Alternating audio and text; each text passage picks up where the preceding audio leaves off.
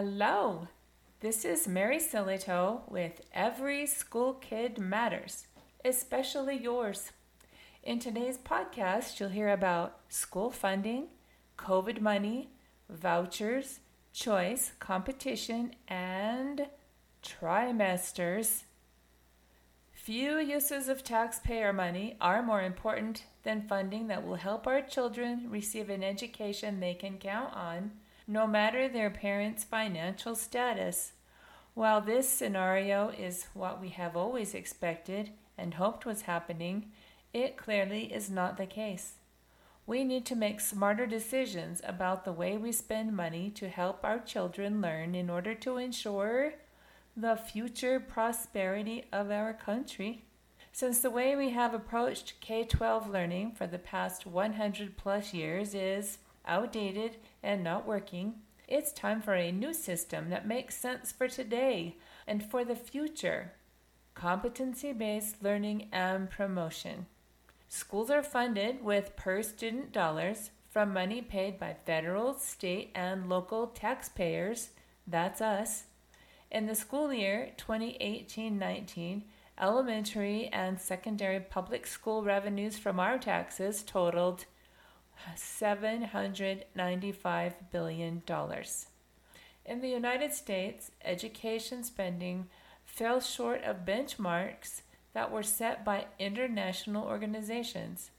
Our nation put 11.6% of public funding toward education in 2018-19, well below the international standard of 15%. Understandably, the majority of school and district funding goes to salaries for teachers, administrators, counselors, social workers, nurses, secretaries, custodians, classroom aides, school safety personnel, food services, technical services personnel, and other specialized people. Building and facility maintenance is a big cost. You should be able to check the state and school district websites to see how much budget information is available for your state and district as well as per school. You can look through the line items to see how much is being spent and what is being purchased. Taxpayer dollars also went to COVID money.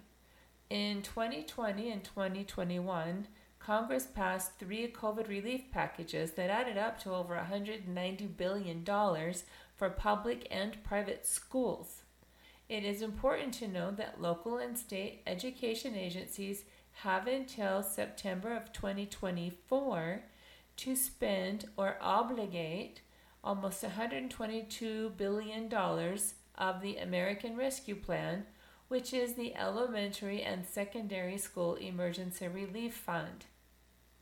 Most states had obligated or spent between 20 and 35% of the money as of November 2022.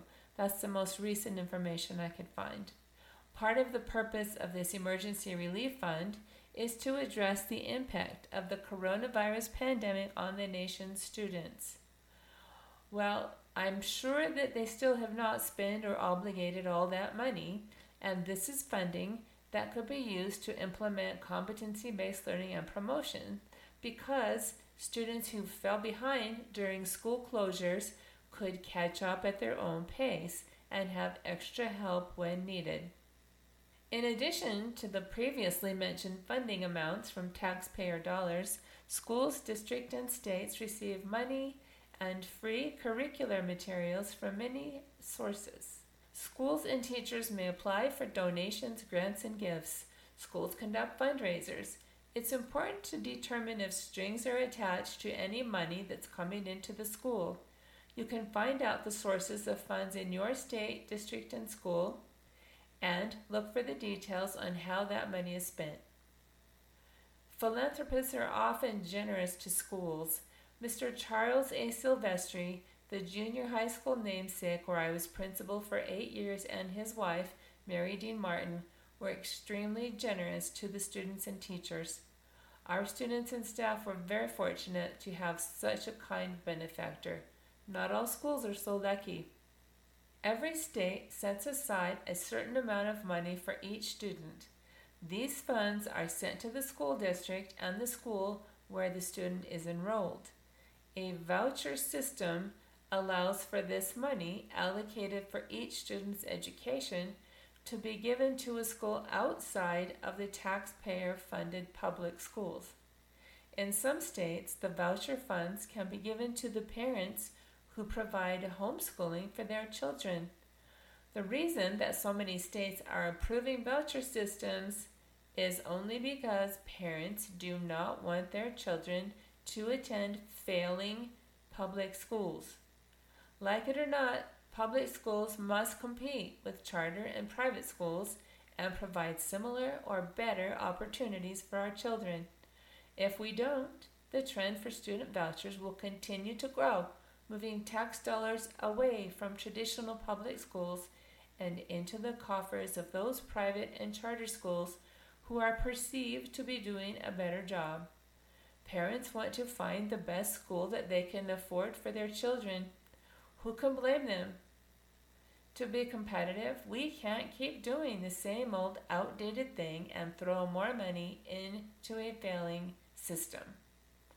Private schools charge tuition, money that parents pay per child to support the needs of the school.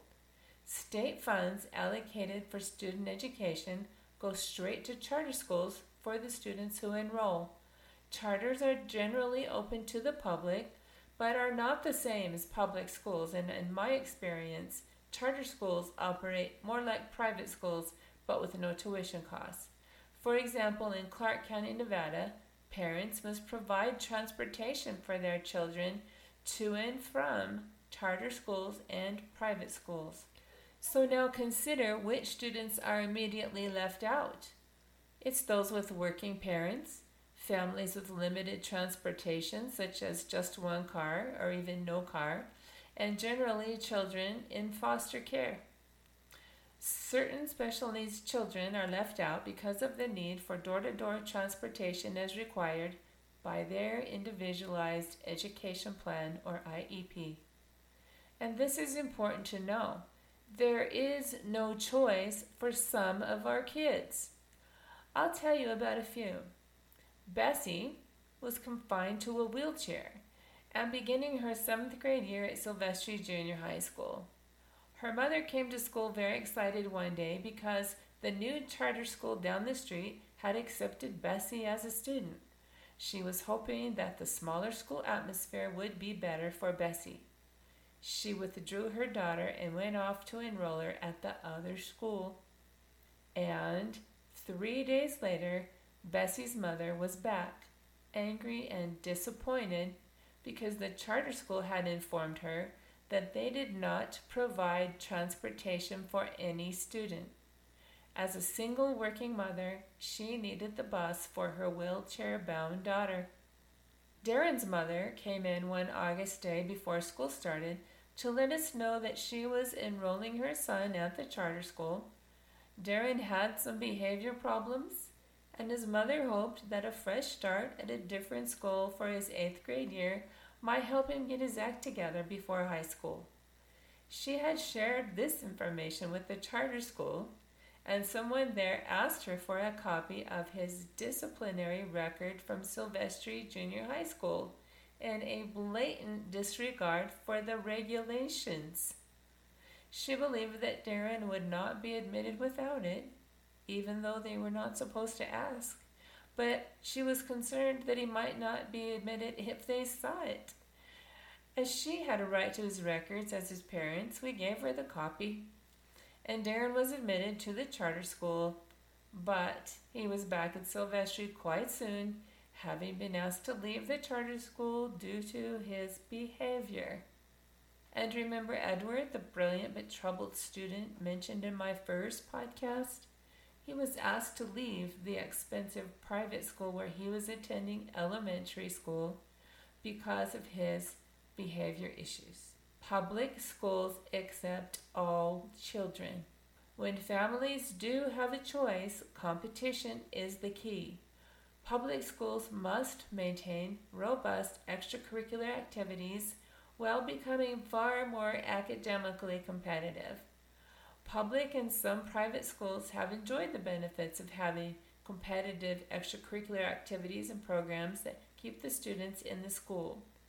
A successful football, basketball, wrestling, baseball, or other team sport is enticing for many students, and so are the cheerleaders, dance team, pep bands, and other groups that support the teams. Students enjoy attending games and matches and cheering on their schoolmates. Sports can bring the school and community together. Schools like Sylvester Junior High had only one sport supported and sanctioned by the school district, which was basketball, but that provided so many benefits for our students.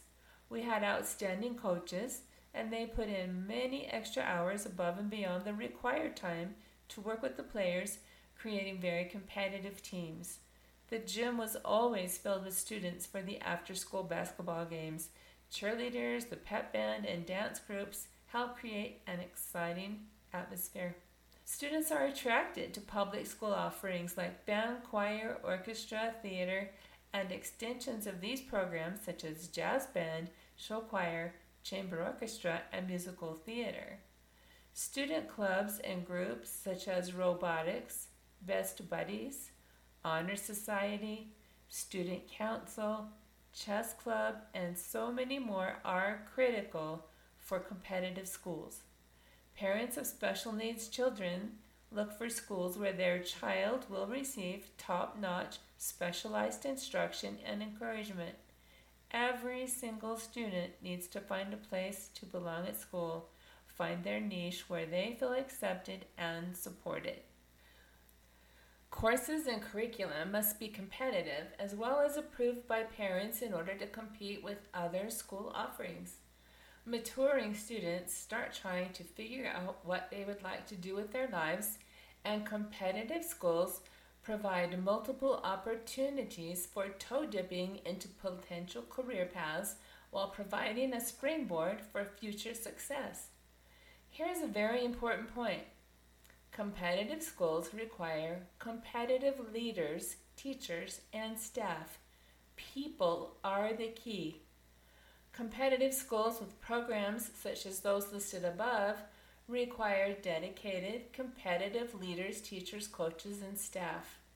The principal of a competitive school must be able to hire, support, and keep the best people. Without them, schools will fail.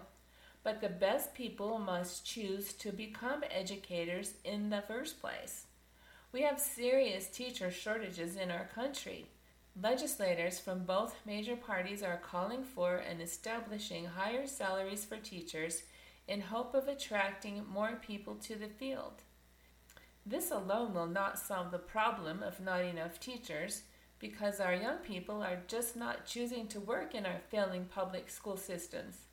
A new system, competency-based learning and promotion, along with better pay, is far more likely to attract the young talent we so desperately need.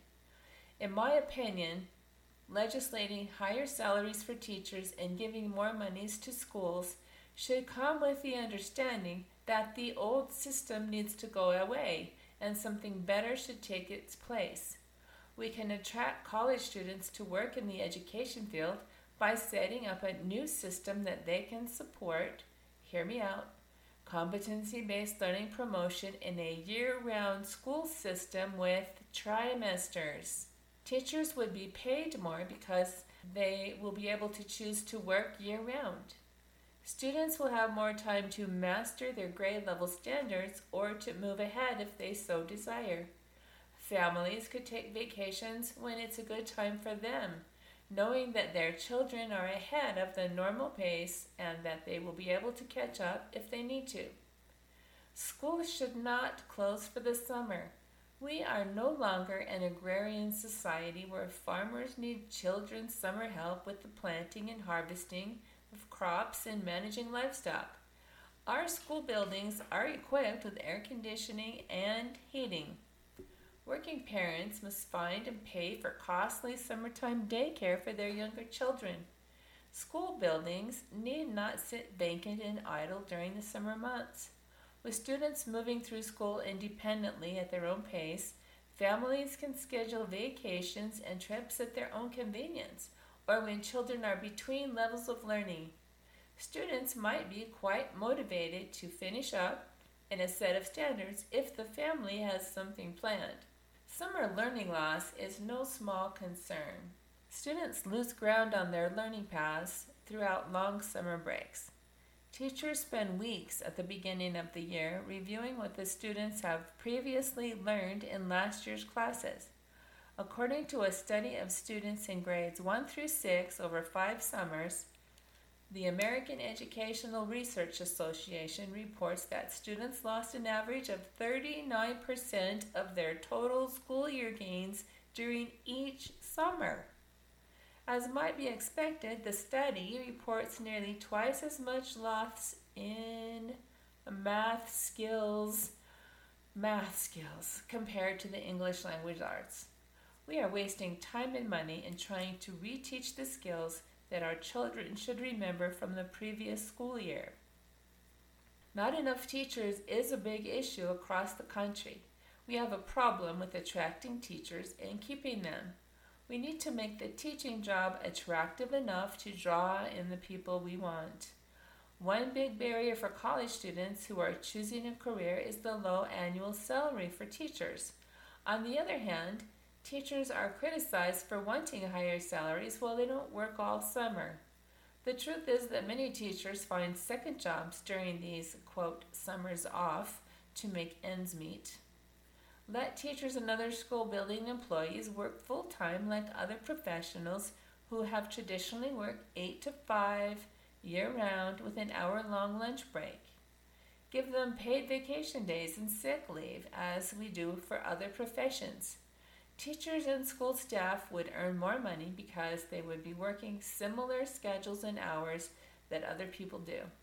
More people would be attracted to the teaching profession if they could earn more money. Instead of throwing more money at schools and expecting different results, we need to fund the change for K-12 public schools to a switch to full-time and year-round trimester schedule using competency-based learning and promotion as the system for our students. Many states have already made changes in law that support competency-based learning and promotion. Students would benefit from this schedule by having longer lunch breaks and more time between classes. Students are rushed for time during their lunch break as they walk to the cafeteria, line up to get their food, eat, take a restroom break, and get back to class.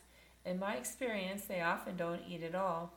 With a little bit longer workday for teachers, more after-school activities and clubs could be available for the students. Teachers would have more time to prepare for the next day and keep up with all of the demands that are placed on their time. Just as they do now, students could be dismissed from classes before the teachers leave and attend sports practices, clubs, and other after-school activities, or go home. Students would have more options for academics as well as their other interests. Summer learning loss resulting in time wasted for reteaching would cease to exist if we had 3 semesters or trimesters. School schedules in this format would also solve many issues for working parents by scheduling shorter breaks instead of long idle summers. Families will not spend as much money on summer daycare. We must remember that most of us dislike being forced to try something new.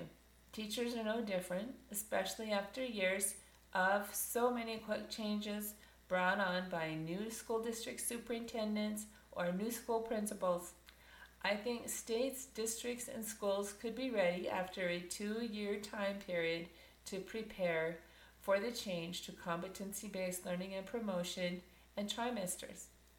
Teachers must have the opportunity to voice concerns and ideas for solutions to those concerns with the changes. If they do not understand the why or see any benefit for themselves or their students, many teachers will not change the way they conduct their classrooms. The upside is that many teachers will not need to make big changes in the way they conduct their classrooms. Instead, they will likely have far less stress about not having enough time to make sure that all of the students are learning what they are supposed to be learning. Students may be reluctant at first to give up their long summers away from school, but in my experience, our children and grandchildren were excited for the first couple of weeks of summer vacation, but they soon complained of boredom and missing their school friends. The higher costs for this systemic change to trimesters will be mostly in salaries for those teachers and support staff who currently work in the schools anywhere from approximately 184 to 190 days a year. The average job in the United States requires about 260 days per year, so this is not a small amount of money, but it will be worth it. Central Office School District employees already work year-round for the most part, so no increase is necessary for their compensation. The large increase in expense for school building employees' salaries is completely justifiable when compared with the advantages for our students that will come with a system that is based on competency-based learning and ends social promotion. Let's give schools the funds to do something that we will all be able to see happening on a daily basis. Can we do any worse in ensuring that our children are getting what they need from public schooling? We can and must do much, much better. Parents and students will choose to attend competitive schools where they believe the best experience is waiting for them. Competency-based learning and promotion is a new and exciting way of educating our children, which will provide a real and valuable choice to families. Trimesters creating year-round school opportunities makes sense in our world today. Most importantly, perhaps we can begin to heal the divide in our country by putting away our politics and working together to offer a high-quality, publicly funded education system for all of our children. Thanks for listening. All the student names in my stories have been changed to protect their privacy. If you have any comments or questions, please email me, mary@marysilito.com. MERRY@MERRYSILLITOE.com. You can find my posts online at marysilito.com and follow me on X at Mary_Silito. Next podcast, I'll talk about student discipline, suspensions, expulsions, and dropouts, because these are symptoms of children who are disappointed and frustrated with our current school system.